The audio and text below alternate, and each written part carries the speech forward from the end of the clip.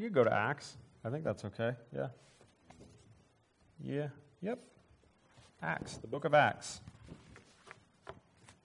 It's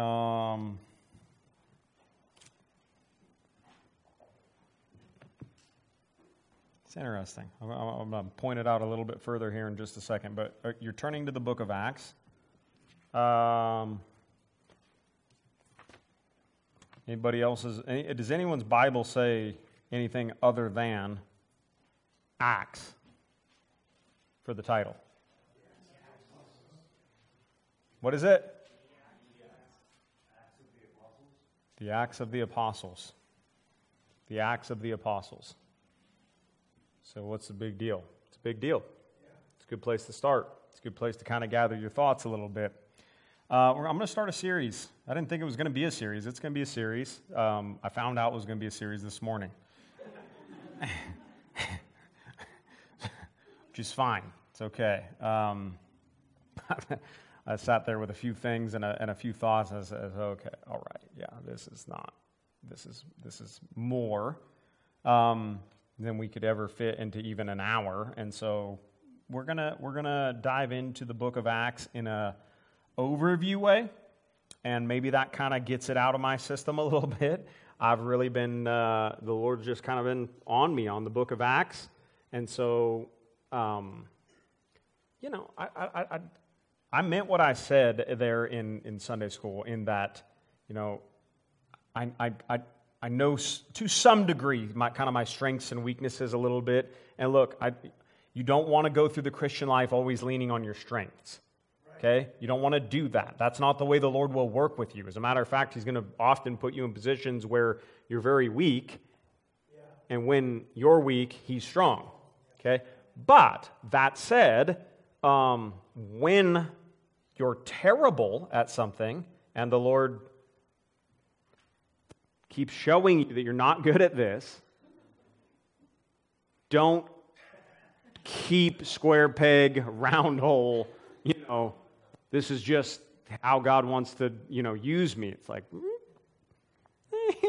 probably wants to usually, this is just my experience, probably wants to call you to something that you never would have thought and use you in a way that you never would have thought, but then He'll help you get a little bit better at it.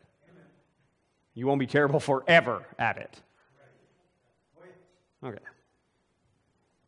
I say that because, we're talking about teaching and Brother Millar, you would have a much better time if Brother Millar took you through the book of Acts, verse by verse, than if I did. You would just have a much better time because you'd get more. You'd actually get the book. By the time we got through the end of it, you'd be like, you just preached at us the whole entire time. You didn't teach us anything. You just preached at us. But what I do want to do, what I do think I am able to do, is kind of give you an overview and kind of give you some highlights. And so we're going to preach through the book that way, really focusing on the church, okay? This is called Growing Pains. Growing Pain. Anybody ever watch that old show? I love that guy now. What's his name? Cameron. Kirk Cameron, man. Pretty outspoken Christian. You know what I mean? Not pretty bold. Like, not for every single thing that he does and all this stuff, but he's doing what he can with the platform that he has, and that's a blessing to me. I appreciate that. That takes some guts. It takes some guts to get all over social media where everybody's where it's just filth, and get in there and say, you know what? No, we're drawing the line here. We're not going along with that narrative. We're not going along with that garbage. This is the truth. I appreciate that. But if you didn't know him from before, if you're not around my age, you never saw Growing Pains as the dorkiest show ever. Just, 80s, not late 80s, 90s, just as silly and cheesy as it gets. Okay? This has nothing to do with that, other than the title. So Growing Pains, we do understand that though, right? We understand that no pain, no gain. Where there's growth, it hurts. It's difficult, it's challenging, it's hard. Now, I've been on it a little bit, kind of from the beginning of the year almost, okay? Talking about what I think the Lord and what I see the Lord kind of doing in this church. I see some of the things he's even kind of stirring around a little bit, even today. Amen. You know, kind of going, I believe this, and I'm getting a touch ahead of myself. I believe this church is standing at an interesting place right now. I think you're standing right there where the children of Israel were, looking into the one eye into the land of Canaan. So I don't even know what you're talking about. Well, the Lord, you just got a message preached to you on how the Lord took Israel and they were in bondage in Egypt, and He delivered them out, and He did that work for them. Remember that? Right? He said, stand still, see the salvation of God. And that's salvation. You don't work for it, you don't earn it, you just stand still, and God does that work for you. And then the very next thing, and Brother Pilkington preached on this, was now you've got some battles to fight, right? Now you're going to choose whether or not to fight against this flesh and get in the battle yourself, and people are going to die, right? And we have a bunch of responsibilities. Remember that message? Right? Okay. From there, about a year later is all, the Lord, and I say a year later, if you grab your Bible and notice the chunk of scriptures that takes place between Acts chapter 17 and Numbers chapter 13, which is where I'm talking about, it's a lot of scripture, and you wouldn't think it was just a year that passed. A lot of times the Bible's difficult that way. It's good to note those years in the center column of your Bible if you have them, so that you can get some context of how much time has passed. Because sometimes you'll flip a page and it'll be 100 years, and other times it'll be 300 pages and 1 year. Okay, so the Bible isn't chronological and just unfolding at a regular interval, with each turn of the page. I hope that makes sense. I don't know a better way to say that, but it doesn't work that way. So a year passes by from Moses standing up there and them holding up his hands, Joshua and Aaron holding up his hands there, and them winning that battle, and beginning to understand, okay, I'm going to have to fight in this thing. Okay, my family's on the line. My sons and my daughters are on the line here, right? We're in this fight together. He leads them up, and he's been telling them the whole time, I got a place prepared for you. I've got a land prepared for you if you want it, and I will give you the victory. But you'll have to fight. And they understood very clearly they're going to have to fight. And you remember the story? And they sent out the spies, right? And 10 were bad and 2 were good. Right? And Joshua and Caleb go over there and they see something different than all the other 10 saw. Right? And what do you mean they see something different? Well, everybody looked at the same thing. But they saw something different. They got in there and they saw that these guys are carrying clusters of grapes between 2 staves, on a stick. That's the size of the fruit in this land. Here's what you could have, Christian. But the guys carrying them, you got to kill them. They're giants. There were giants in the land, and they saw that, and it was well established, and they knew this first foot forward here, we're going to have to fight. It's going to be a fight. Now who decided whether we're going forward or not? Moses or the children of Israel? Thank you. Thank you.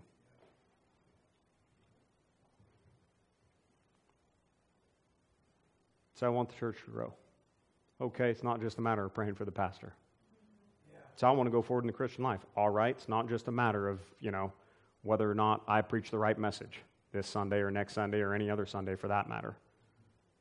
Amen. The growth of this church is not dependent on me. Now, it's also not dependent on you, and I want to show you that. But it is in the respect of you get to decide when you stand at Canaan's land whether I'm going forward. Okay? You aren't given the alternative. God doesn't say, whichever you'd like to do. He just says, here's it. Here's what you could have. You're going to have to go forward and you're going to fight for it tooth and nail every step of the way. I might also say this. Later on, it comes along with a warning that once you get in there, if you get to a place where you stop fighting, guess what happens for you? You die. You die. You give way to the gods of the land. You give way to your flesh. You give way to the complacency of life. You give way to the, to just, things kind of creeping in. Hello? That's just free, because maybe that's where you're at in your Christian life. But nevertheless, you're at a place where you're going to have to decide, do I want to fight? Do I want to fight? Okay. What did they decide? Don't want to. Not gonna. We'll lose for sure. God told us we'll win. He's wrong.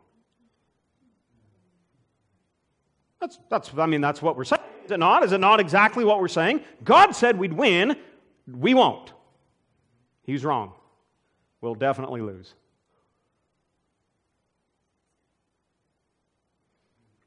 Without faith, it's impossible to please Him, is it? Right? Is that not it? Okay. So when we get into this fight, we get into this battle, it's a battle of faith. It's going to be faith involved. Won't look like you're going to win. Won't look like you have a chance.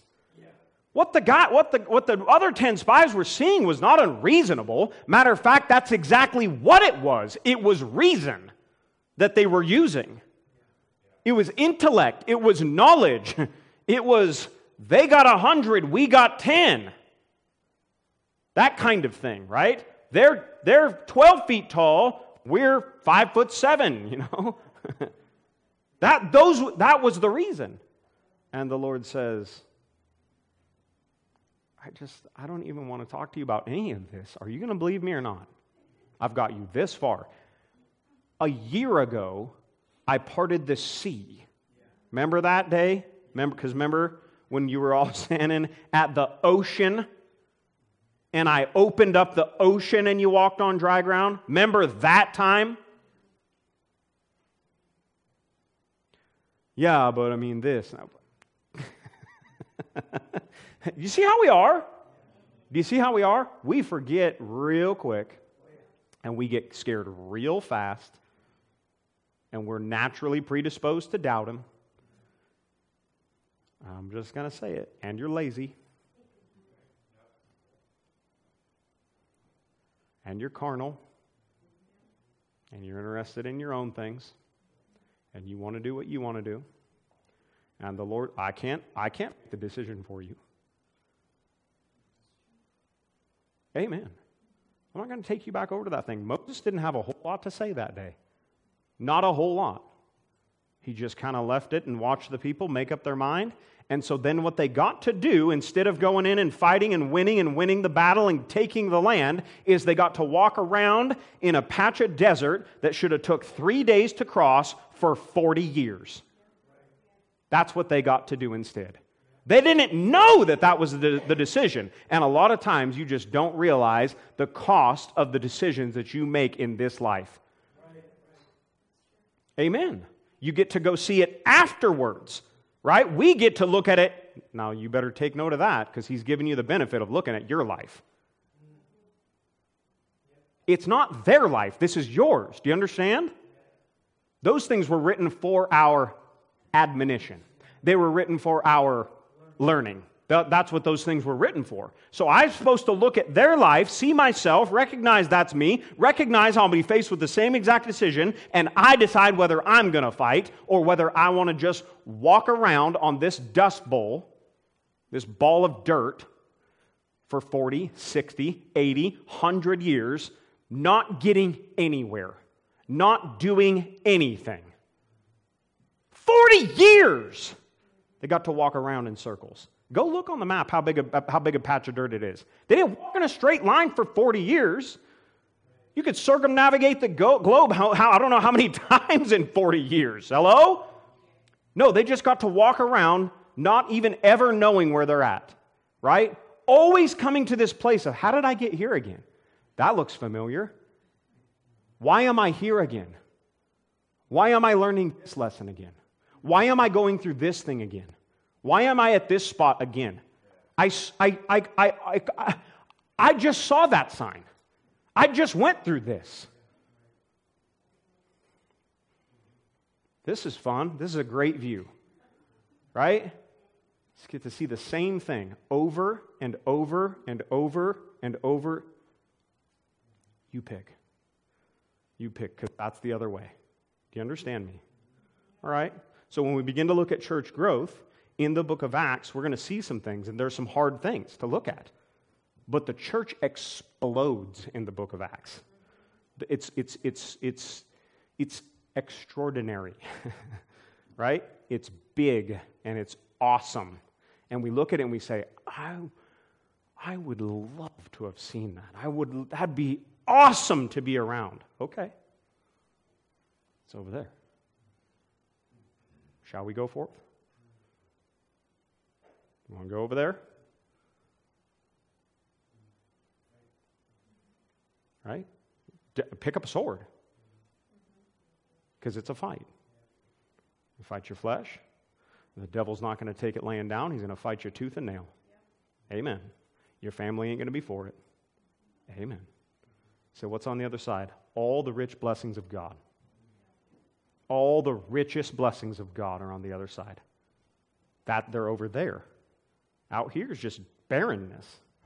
In the desert, just dearth. The heat of the day. Beat the fire out of you.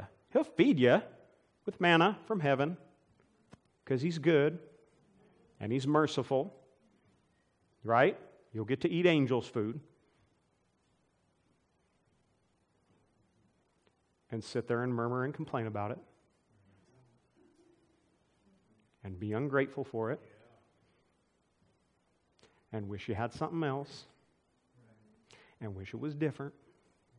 And you'll cry for water. And He'll give it to you. And then you'll cry again. And you'll frustrate the pastor to no end. And he'll lose his rewards because of his frustration. Are you listening to me? Have you read your Bible? Are you familiar with it at all? Do you understand what happened back there? Do you understand why Moses didn't go into the land? Even when they got to later on? No, that's a whole other story.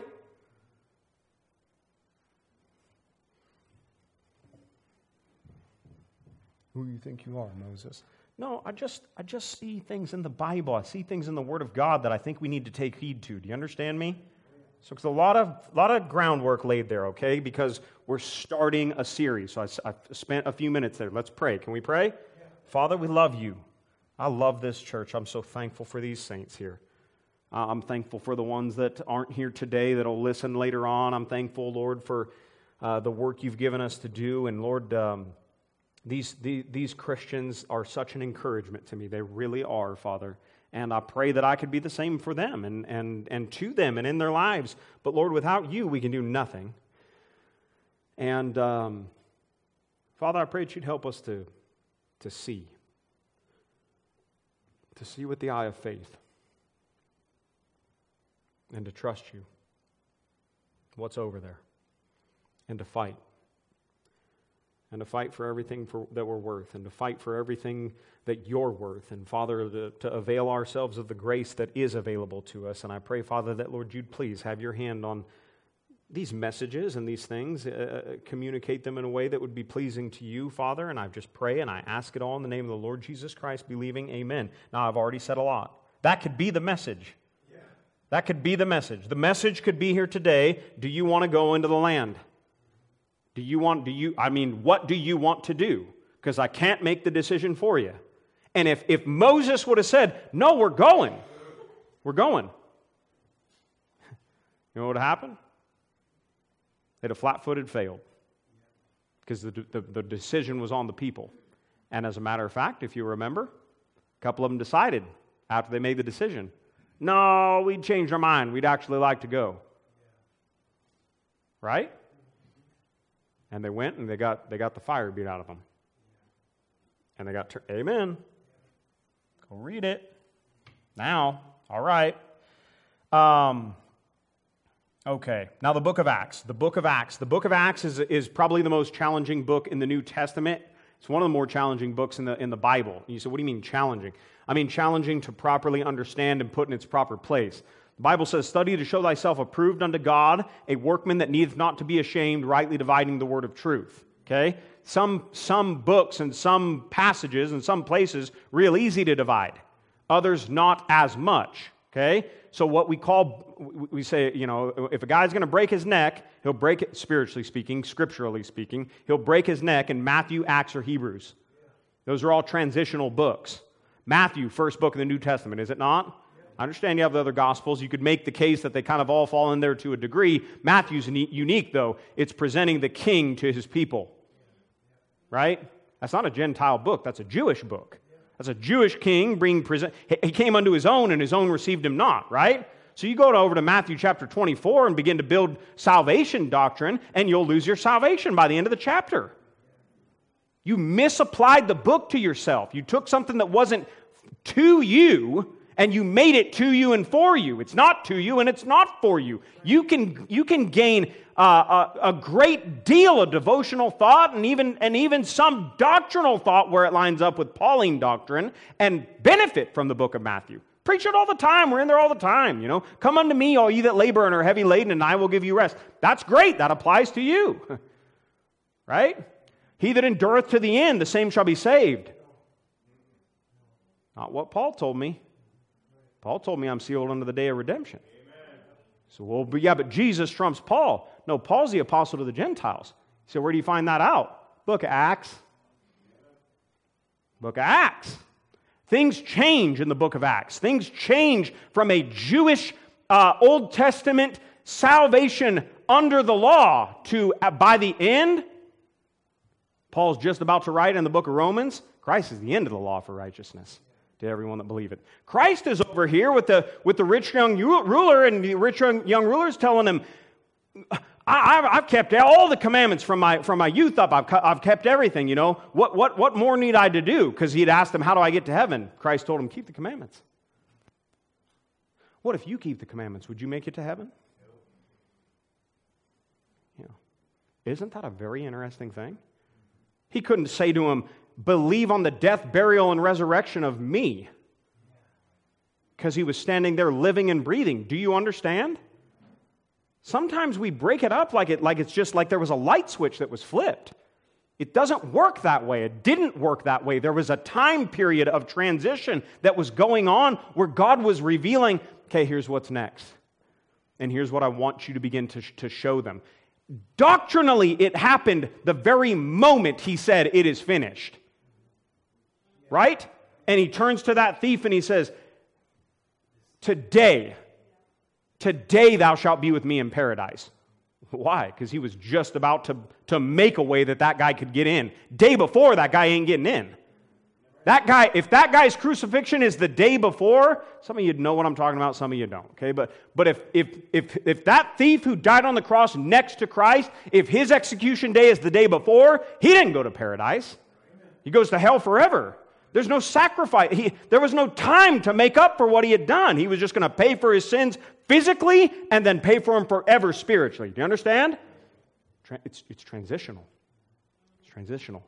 And so when he rises from the dead, he comes to his disciples. He says, hey, guys, hang out in Jerusalem. Got a big thing coming up.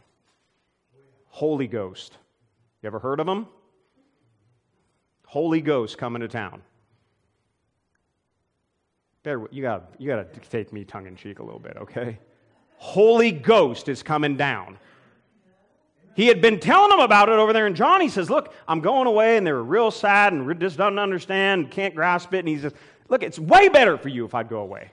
As a matter, I know you don't believe this, but it'd be way better for you if I would go away now, because if I go away, the Holy Ghost can come. The Holy Spirit of God can come down. Yeah. Amen. So, what happens? Well, he comes down. And it gets wild. Amen.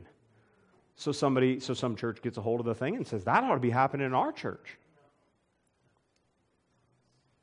One-time thing in this case. Real special thing that he was doing. Setting him down for the first time. Do you understand? Filling men up with him for the first time. You say they were filled up in the Old Testament. Clearly not like they were. He said, you wait and I'm going to do a special thing. You wait until the Holy Ghost shows up. You just wait and pray. And then he's going to come. And when he comes, the wind's going to blow through this place like you've never seen before in your life. And that's exactly what he does. And you're going to be endued with power from on high, he says. You're going to be witnesses unto me in Jerusalem and Judea and Samaria and to the uttermost parts of the earth. This thing's going viral.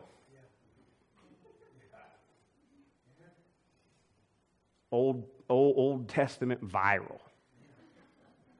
Yeah, make Facebook look like, AOL, or whatever, Ding, ding. Remember that sound?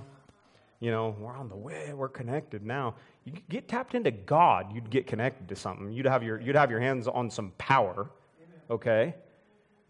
Now, when we talk about the Acts of the Apostles, God was doing a special work, and He was doing a work with the Jew at the beginning.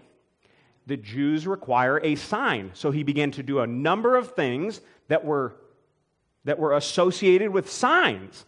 We haven't even looked in our Bible yet. I'm laying some things out for you. Do you understand? So these sign gifts show up. They're healing people. Peter's walking by people on the street and his shadow is healing them. That been happening any time lately? Do you know any preachers who are doing anything like that? Right? If these guys that claim to have the healing gifts and whatnot, how come they're not down at the hospital this morning? Clearing wings at a time out. Why isn't that going on? Because they're liars. They're lying to you for money. Why? Because Paul says a little bit later on, he says, are there signs? If there be signs, they shall cease. Yeah. Paul had been doing a little healing himself. At the end of the book of Acts, he's doing quite a bit of healing on an island. Heals up Publius's father-in-law, mother-in-law, father, I don't know, somebody. When they hear about that, they're like, man, bring everybody over. He just starts healing them all.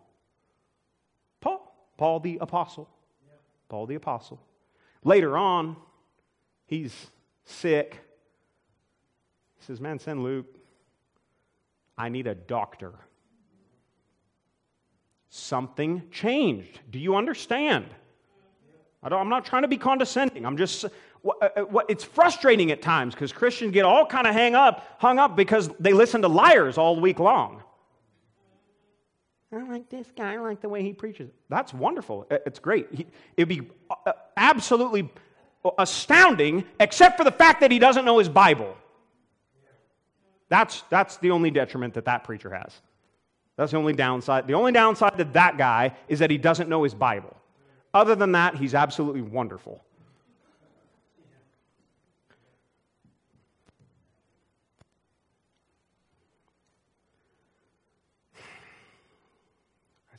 I know how that comes across. So you think you know everything? No, but I've been taught some things by some really intelligent men who really got in here and opened up some things. You know what the Ethiopian eunuch said at one point? He says, you understand what you're reading? He says, how can I except some man should guide me? Right?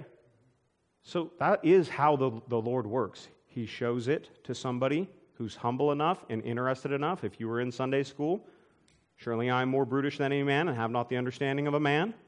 Right? You come to the book with that attitude rather than, I know enough to do this and to change this and this ought to be this and I can, that's the wrong attitude. Amen. That's the wrong attitude. God will always show the humble man some things. Far more than the prideful man. Than the man who says, I know this and I know that. The man that comes to the book and says, I don't know anything. Would you please show me, Lord? So sure, I'll show you a thing or two. I'll help you to place these things in their proper place, and then you'll understand some things. The Acts of the Apostles.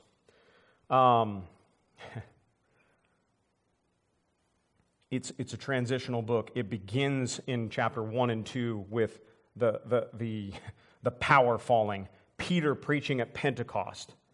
3,000 get saved that day, right? It's a Jewish message to a bunch of Jews, right? And so somebody makes a big deal about Acts 2:38. Repent and be baptized for the remission of your sins. Yep, that was a bunch of Jews. Yes. Being preached to by a Jew, about a Jew. Beginning of the book. Middle of the book, Peter's going to get a little more understanding. Remember last week? Cornelius? Yeah, middle of the book of Acts. Lord says, well, Peter, got a little dream for you. All about what I'm doing now. Not Jewish anymore. Do you understand how hard it was for him to receive that? Would that help you to see where he would have been in Acts chapter 2? I think it would if you'd contemplate and think about, well, okay, God's revealing something to him. I'm letting the Gentiles in on this deal, Peter. Don't call anything common that I've called clean, Peter. Do you understand? So Acts chapter 10 and 11, major shift, massive. Bunch of Jews call Peter's judgment into question in chapter 11. And he says, look, hold on a sec. This wasn't my idea. God gave me this dream. Then he showed up and he showed himself mighty in giving them the Holy Ghost the same way he gave it to us in Acts chapter 1. What was I supposed to do? That's literally the way he's speaking and saying it in Acts chapter 11. What was I supposed to do?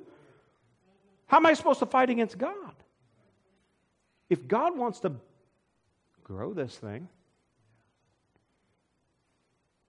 who am I to stand in his way? Who am I to call him into question? And that is our first point, and it's the only point we'll make here this morning. It is growth. The growth of the church is exclusive. Now, there's going to be a bunch of words that start with EX, and so you're just going to have to bear with me a little bit. When I say exclusive, I don't mean that there's only a certain group of people that can get in. That would go directly against what I just told you. Right? But it's exclusive in a few special things, and I want to point those things out to you in as we kind of do whatever we're doing. I don't know, as we preach through this thing, okay? But before we do that, let me just show you the end of the book of Acts, because I want to show you where it gets to. Look at Acts chapter 28. And I'm not gonna just belabor the point the whole time by continually saying the Acts of the Apostles, the Acts of the Apostles, the Acts of the... Okay, we're still going to call it the book of Acts, okay? But it's worth pointing out to you that it's the Acts of the Apostles that we are reading about, right? Okay. They're first called Christians in this book, all right? That's the first time that word shows up, is in the book of Acts, okay? They weren't Christians in Matthew, Mark, Luke, and John. Not in word, maybe in spirit at the very end of the Gospels, right? Where they're believing on him after the resurrection. But, okay. So you start there in the book of Acts with this very Jewish-themed, Jewish flavor, Jewish message from a Jew to Jews, about Jews that would have connected to Jewish minds, that would have called them to a thing that they had not ever... They wouldn't have ever received before. What? Baptism. That's not part of Judaism. You understand? So that's a very outward act of repentance to them. Repent and believe and be baptized. They're forsaking everything at that point. They did have to obey that message. Right? What's yours? Paul says, I came down here, I'm not really sure. I baptized Crispus and Gaius. Whether I baptized anybody else, I'm not really sure.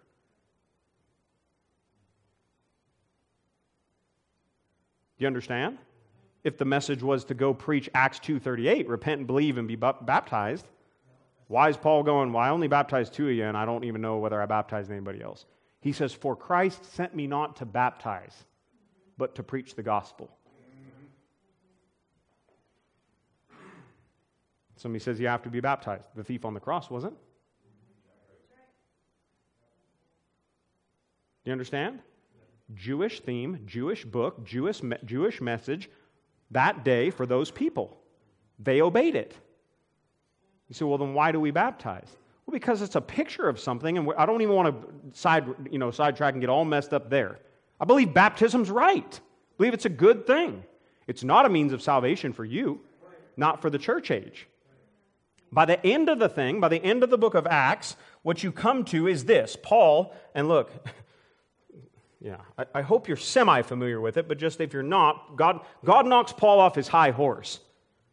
He was a Jew, a Pharisee of the Pharisees. Okay? He stands there and consents to the stoning of Stephen in Acts chapter 7. He's hailing men and women and beating them and killing them all over the place in Acts chapter 8. Okay? Right? And then he gets knocked off his high horse. That's where that saying came from. Paul's on his horse. He gets knocked down. He says, right? Who art thou, Lord? What wilt thou have me to do? What do you want me to do? Well, this is why I'm doing something totally different. I actually have a very particular calling and a very particular plan for you, and this will help you in your Christian life. Paul kind of struggles grasping it. You ever kind of try to not really get what do you want me to do, Lord? Maybe it's this, Maybe it's, and you start to follow a course that you've kind of charted. Paul does just exactly that. Paul says, great, all right, I get it. You want me to be a preacher. I know who I could go preach to. I could go preach to the Jews, because I know them, and I know their religion, and that makes the most sense to me, the most logical sense, and I have a zeal of them, and I would actually go to hell forever for them if they could be saved. That's how much I care about them. That ever kind of call your zeal or care into question? It does mine, right? And so that's surely what you want me to do, is you want me to go preach to those people. The Lord says that's not what I want you to do at all. But God's very gracious with us, and He gives us space to learn. And so from chapter 8, 9, as Paul begins to kind of wrap his head around this whole thing of serving the Lord, you follow him on this course where he is trying to get to Jerusalem to preach to Jews. Do you understand? Said all that on purpose. I know it seems like I'm off course here this morning. I'm not. I'm right. I'm right where I'm laying out some linear thoughts. If you can stay with me, okay? Look at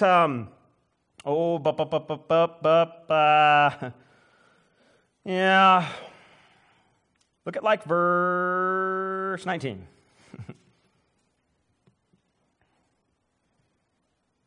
With me? 28, 19? Yeah. All right, let's read a little bit. But when the Jews spake against it, I was constrained to appeal unto Caesar. Not that I had aught to accuse my nation of.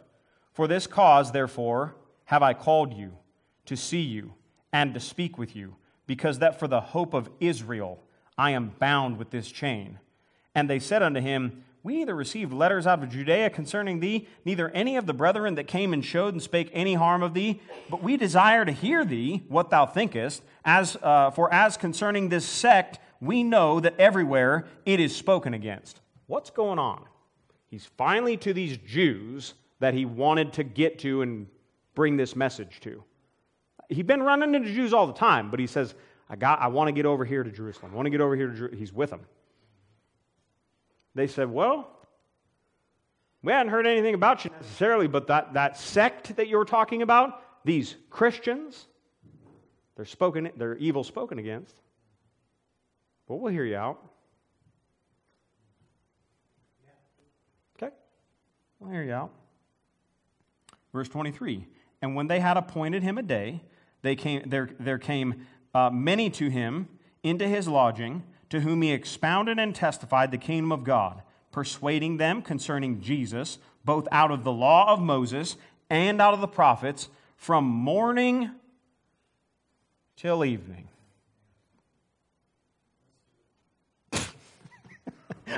There's only one guy in here who's like, let's do that. Let's do that. Let's do that. From morning till evening. I'm just trying to have a Pauline ministry.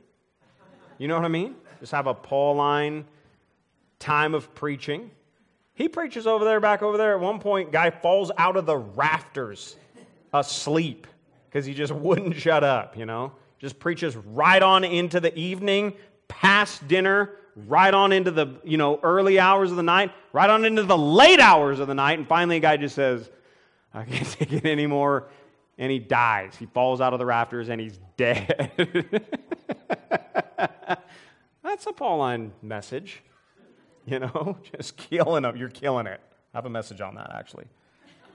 You're killing it. He did raise him up from the dead, if you're not familiar with that. You just, sorry. I'm very sorry I just killed you in that message. Thank God I have the power to raise you up. It's all free. Morning till evening. Look at this in verse 24. And some believed the things that were spoken, and some believed not. I don't know what he thought was going to happen, you know what I mean? Because the next verses would indicate that he thought every single person at that church service he thought it was going to be like Pentecost. That's what I think. I think he had heard about that, and I think he thought that it was going to be about just like Peter preaching at Pentecost, and it was just going to fall down, and everybody was just going to go, we crucified the Messiah. We get it. We see it now. But however he thought it was going to go in his mind, it didn't. Look, some believed. What if someone believed this morning who had never believed? It'd be awesome. When one believes, we're like, glory to God, right? But that's because we're Ruth. Digging through handfuls of purpose. Digging through the field that's already been harvested, going, I got one! Put it in the basket. You know what I mean? And there's one basket that we're all like, there's one in there. I got one in there. I found one. Glory to God. Hallelujah. That's what you're supposed to be doing. But some believed, right? But also, some believed not. I got a thing going on with my knee here. It's called getting old and playing pickleball when I shouldn't be. Every time I come up that step, it hurts. Some believe not. Verse 25. And when they agreed not among themselves, they departed after that Paul had spoken one word. Well spake the Holy Ghost. I'm not reading that right. Let me back up. And when they had agreed not among themselves, they departed after that Paul had spoken one word. He said, hold on a second. P.S. Let me give you a little P.S. here, because it didn't go the way I wanted it to go. So I got one more thing to say. Go ahead, Paul. Well spake the Holy Ghost by Isaiah unto you, by Isaiah the prophet unto our fathers, saying, go unto this people and say, hearing ye shall hear and shall not understand. But some did, Paul. Yeah, but not all of them. And seeing ye shall see and not perceive. For the heart of this people is waxed gross, and their ears are dull of hearing, and their eyes have they closed, lest they should see with their eyes, and hear with their ears, and understand with their heart, and should be converted. And what? And I should heal them. Be it known, therefore, unto you, that the salvation of God is sent unto the Gentiles, and that they will hear it. And when he had said these words, the Jews departed, and had great reasoning among themselves, and Paul dwelt 2 whole years in his own hired house, and received all that came unto him, preaching the kingdom of God, and teaching those things which concerned the Lord Jesus Christ with all confidence, no man forbidding him. That's the way the book ends. He gets to the people who he was trying to get to, and a couple of things kind of take place. It's kind of like God's showing Paul, not going to go the way I want that you wanted it to go, right? And he's beginning to get to the place where he's going to start to embrace what God has for him. So I thought we were talking about church growth. We are talking about church growth.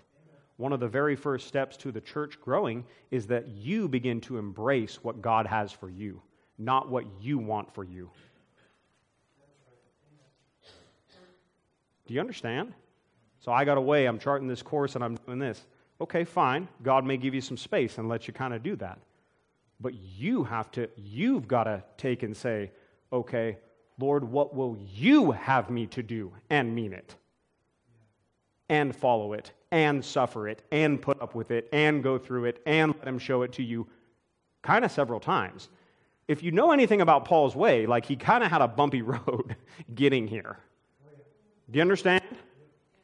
He sat in jail for 2 years before he got to speak to these guys by trying to get to them.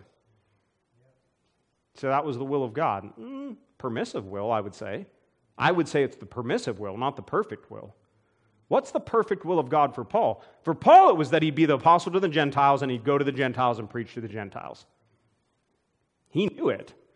But he couldn't, he just, in the human side of him, he just couldn't do it wholly, completely, until he had kind of exhausted a little bit of his will. Do you understand that the Lord will work that way in your life, and he will exhaust you of your will and your way and what you determine to do? And he will be gracious with you, but it's going to be bumpy.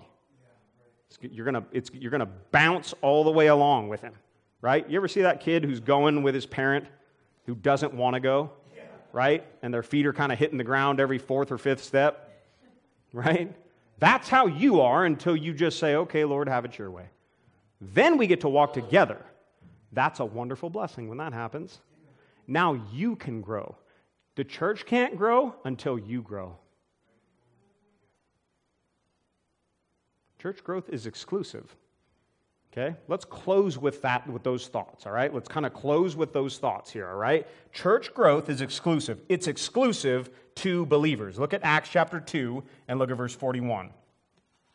Acts chapter 2, verse 41.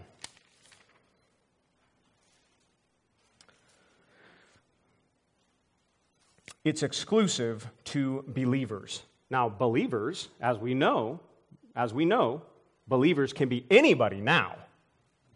You understand? Any nation, anybody, any color, whosoever will, let him come and take the water of life freely. Any race, religion, creed, whoever you are, it's open to anybody. But church growth is exclusive to believers.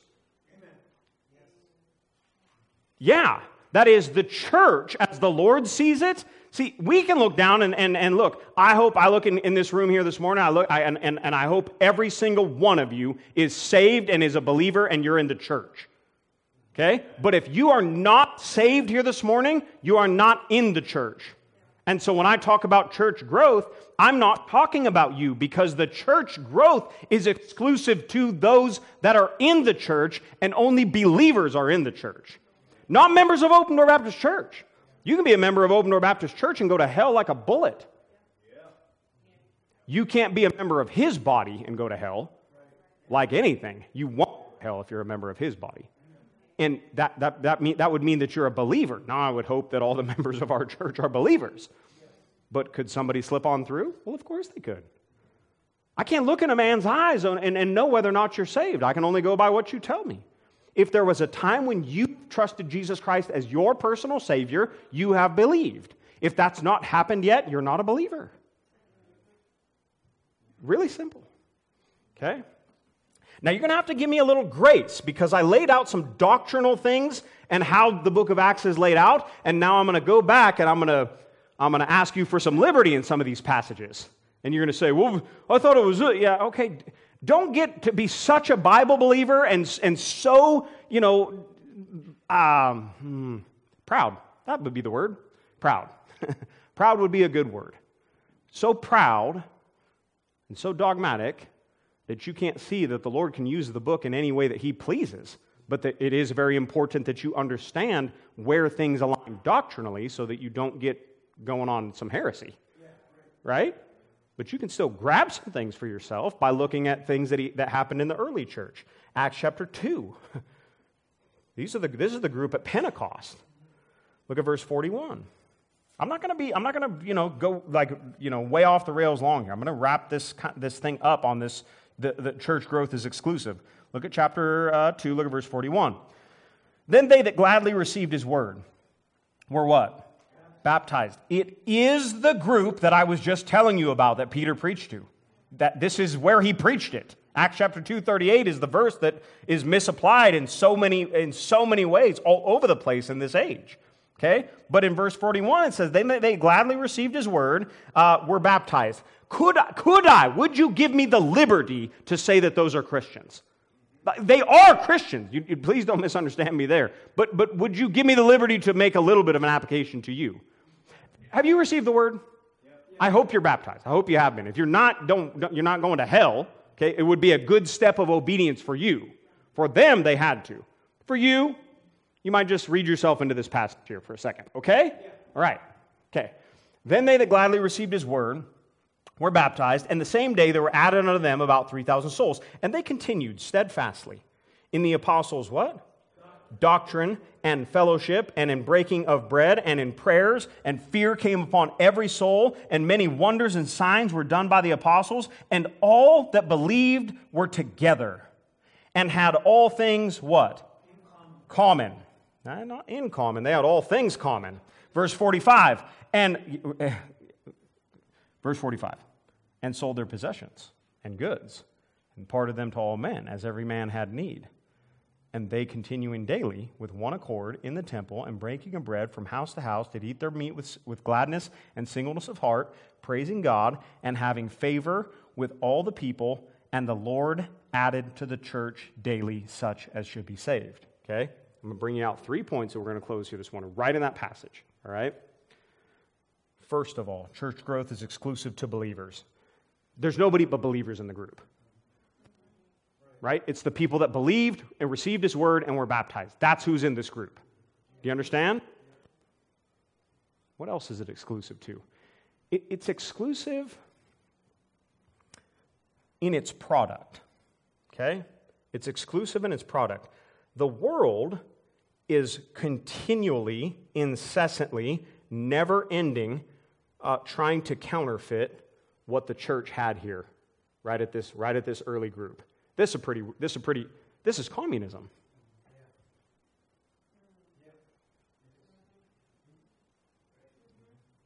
In its absolute, utter perfection. In its beauty. You say, what are you, a communist? I'm an American. I'm a capitalist. Yeah. Me first, you next. You understand that's what capitalism is, don't you? You understand it's survival of the fittest, right? You understand if you have a business like mine, my intention is to kill yours. You understand that, right? I want you out of business. Amen. I want mine big enough to buy yours and buy you out and squash you. The American way. Some of y'all don't like that because you won't look at the other side. You don't have eyes to see. This is the Lord's work. So that's how the church should be. No, we're getting off. We're not going to get off right now, okay? Because what the Lord showed you right out the gate is this is how wonderful it can be. It's kind of like when the Lord dealing with the disciples or with those guys on divorce, you know, and they're like, well, what happens whenever we get divorced? And He's like, look, because of the hardness of your heart, I had to make some provisions because you're such a mess. You can't do it the way that I want you to do it. But from the beginning, it was not so. I didn't make provision for that. That is, there's the Lord's ideals, and then there's, okay, we got to do it this way because I'm dealing with flesh. Do you understand what I'm saying? It can't be this way, but in a perfect world, in an ideal condition, in a wonderful way, we look at that and you say, wow, that actually would be something. And it would actually be very remarkable. And it's done in beauty and in its perfection here. That is, the church growth is exclusive in that you can't get it any other way than when the Lord does it. The Chinese aren't going to bring it in. Sorry. I don't care what you think about that. The Soviets aren't going to bring it in. They'll set it up, and when they set it up, do you know what happens when man sets up God's plan? Millions upon millions upon millions of people die because of man trying to do God's work. When God does God's work, it's exclusive to Him. So that's the first point, is that church growth is exclusive to God. God does it, it's God's work, it's marvelous in our eyes, and you can't reproduce it. But you can stand in awe of it and say, okay, all right. This is just what happened when the church started. The church gets going, and they're like, well, we should not be like we were. I know I'm walking around all kind of taboo subjects here this morning. Do you know what Jews are known for? Do you have any idea what they're known for? Like one of the things they're kind of known for? Making money. You want to know some of the most cutthroat businessmen in this world? Some of the most successful ones? I could just start naming them off. Jewish name after Jewish name. Go read about Rothschild and the family a little bit.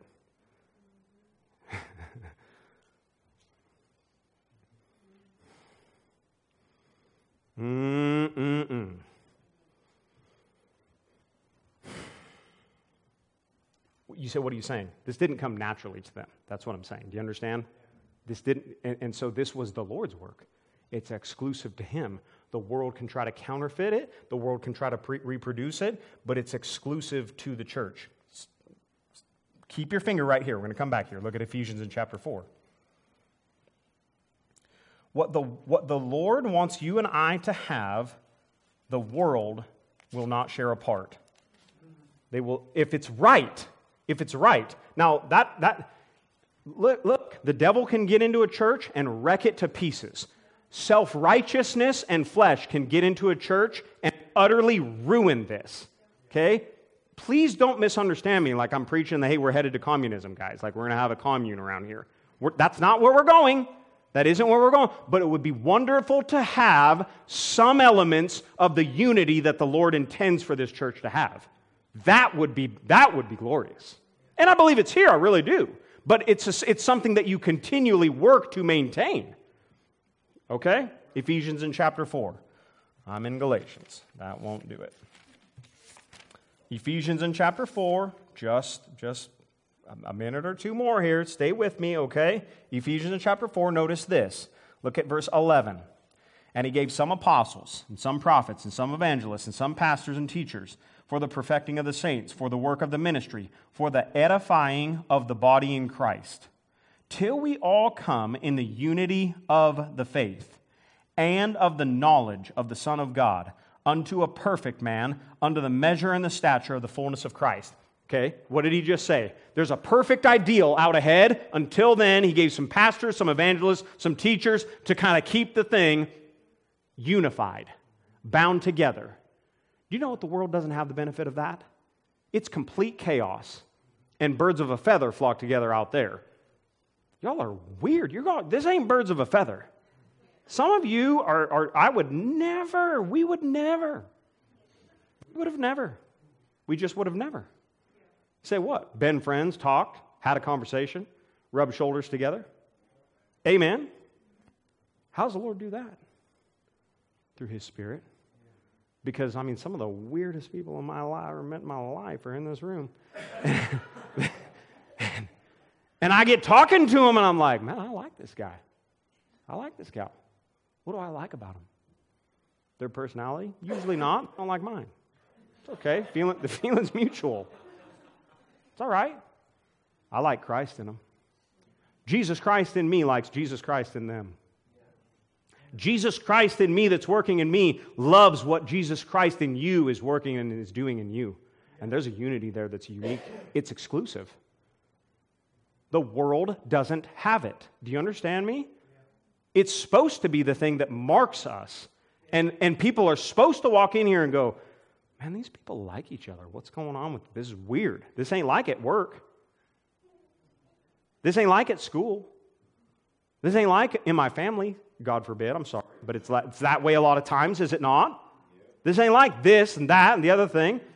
They seem to all actually really like each other. Not putting on, not backstabbing. You say that stuff doesn't happen in the church? No, it doesn't. When it does, it's the flesh. When it does, it's not the ideal. When it does, it's not what it should be. Do you understand? When it does, we mark it and we go, well, that shouldn't have happened, but it did because of sin. When God gets in there, it's just sunshine and rainbows, man. Amen. And it's wonderful. And it's good.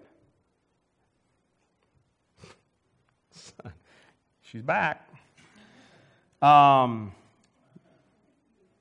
It's a bond of faith. Notice, we're closing. We're done. All right, but look at this. Look at verse 14. That we henceforth be no more children tossed to and fro, carried about with every wind of doctrine by the sleight of men and cunning craftiness whereby they lie in wait to deceive. Weren't they being bound together by the apostles' doctrine? Yeah, that's what's binding them together here. But speaking the truth in love may grow up into Him. Did you get it? May grow up into Him in all things, which is the head, even Christ, from whom the whole body, fitly joined together and compacted by that which every joint supplieth, according to the effectual working in the measure of every part, maketh the increase of the body unto the edifying of itself in love. Sounds just like a corporate business meeting, doesn't it? It's absolutely nothing like that.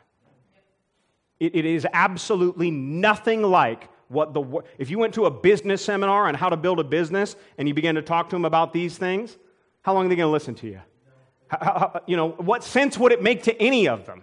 Right? Christ is working in this, and He's working through pastors and teachers and evangelists, and He's also working through all of you to all be connected to one another so that they're all fitly joined together and you're growing like a body.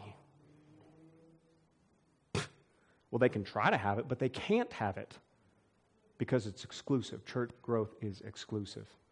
It's exclusive. And we'll close with this thought. The Lord adds to the church daily such as should be saved, right? What's the last verse? Somebody help me out. What does it say? What's the phrase that's in there about the Lord? Help me out. You're making the message longer. That's all you're doing. We're back in Acts. Sorry. The Lord added to the church daily such as should be saved. Okay? I've preached this before many years ago, a series on this. Except the Lord build the house, they labor in vain. Right? And so we all have to stand back and recognize that we're not talking about lacing up our boots tighter, guys. We are talking about doing the work that we're called to do, but we're talking about being interested in the Lord doing His work. We're talking about getting in alignment with the Lord and saying, God, I'd actually like to see you do something around here. In me, in my family, in my church, in my city, in my state, before you come back. Don't fall into this place like, oh, the Lord's coming back, so it's just time to hunker down. Where do you see that in the Bible? That isn't Bible. That's not scriptural. Let's build a big concrete bunker, with as big a thick of walls as we can have. Let's fill it up with food and let's all hunker down for the tribulation. Show me where that's at in this book. It isn't anywhere. The spirit of that is the spirit of this world. And it's the spirit of Antichrist. And it's the spirit of complacency. It's not the spirit of Christ. The spirit of Christ is go forward. We're surrounded. Great, we got them right where we want them. With all those thoughts, we're going to begin to look at church growth in the book of Acts. But the first point is that it's exclusive. It's exclusive to believers. It's exclusive in what's being produced, what the product is, and it's exclusive to God doing it. Only God does this work. God does that, not men. Right? But it's wonderful when the people tell God, we're interested in your work. We would like to see you work. Would you please do a work? Father, we love you. Pray that you bless this church, these people, these saints, these Christians. Help them, strengthen them, change them, mold them, make them, teach them. I pray that they'd make the decision that would put a smile on your face. I don't know what that is for each individual. I really don't. I pray that you would make it clear to them. Individually in their lives, I pray that you'd make it clear to them. Maybe there's some real plain decisions that need to be made, like getting rid of a television, like stopping social media, like cleaning up some things so that they can get more focused on the work, like stop spending time or getting the victory over some sin in their life. If they would personally grow, you could grow this church. Lord, I pray that you would help them. I pray that you would have your hand on them. I pray that you would do what you can only do in them. We'll just stand in awe of it. Well, thank you for it. We are interested in it. I'm interested in seeing what you just might do in this church, in the families, in the homes, in the lives of the individuals, in this city.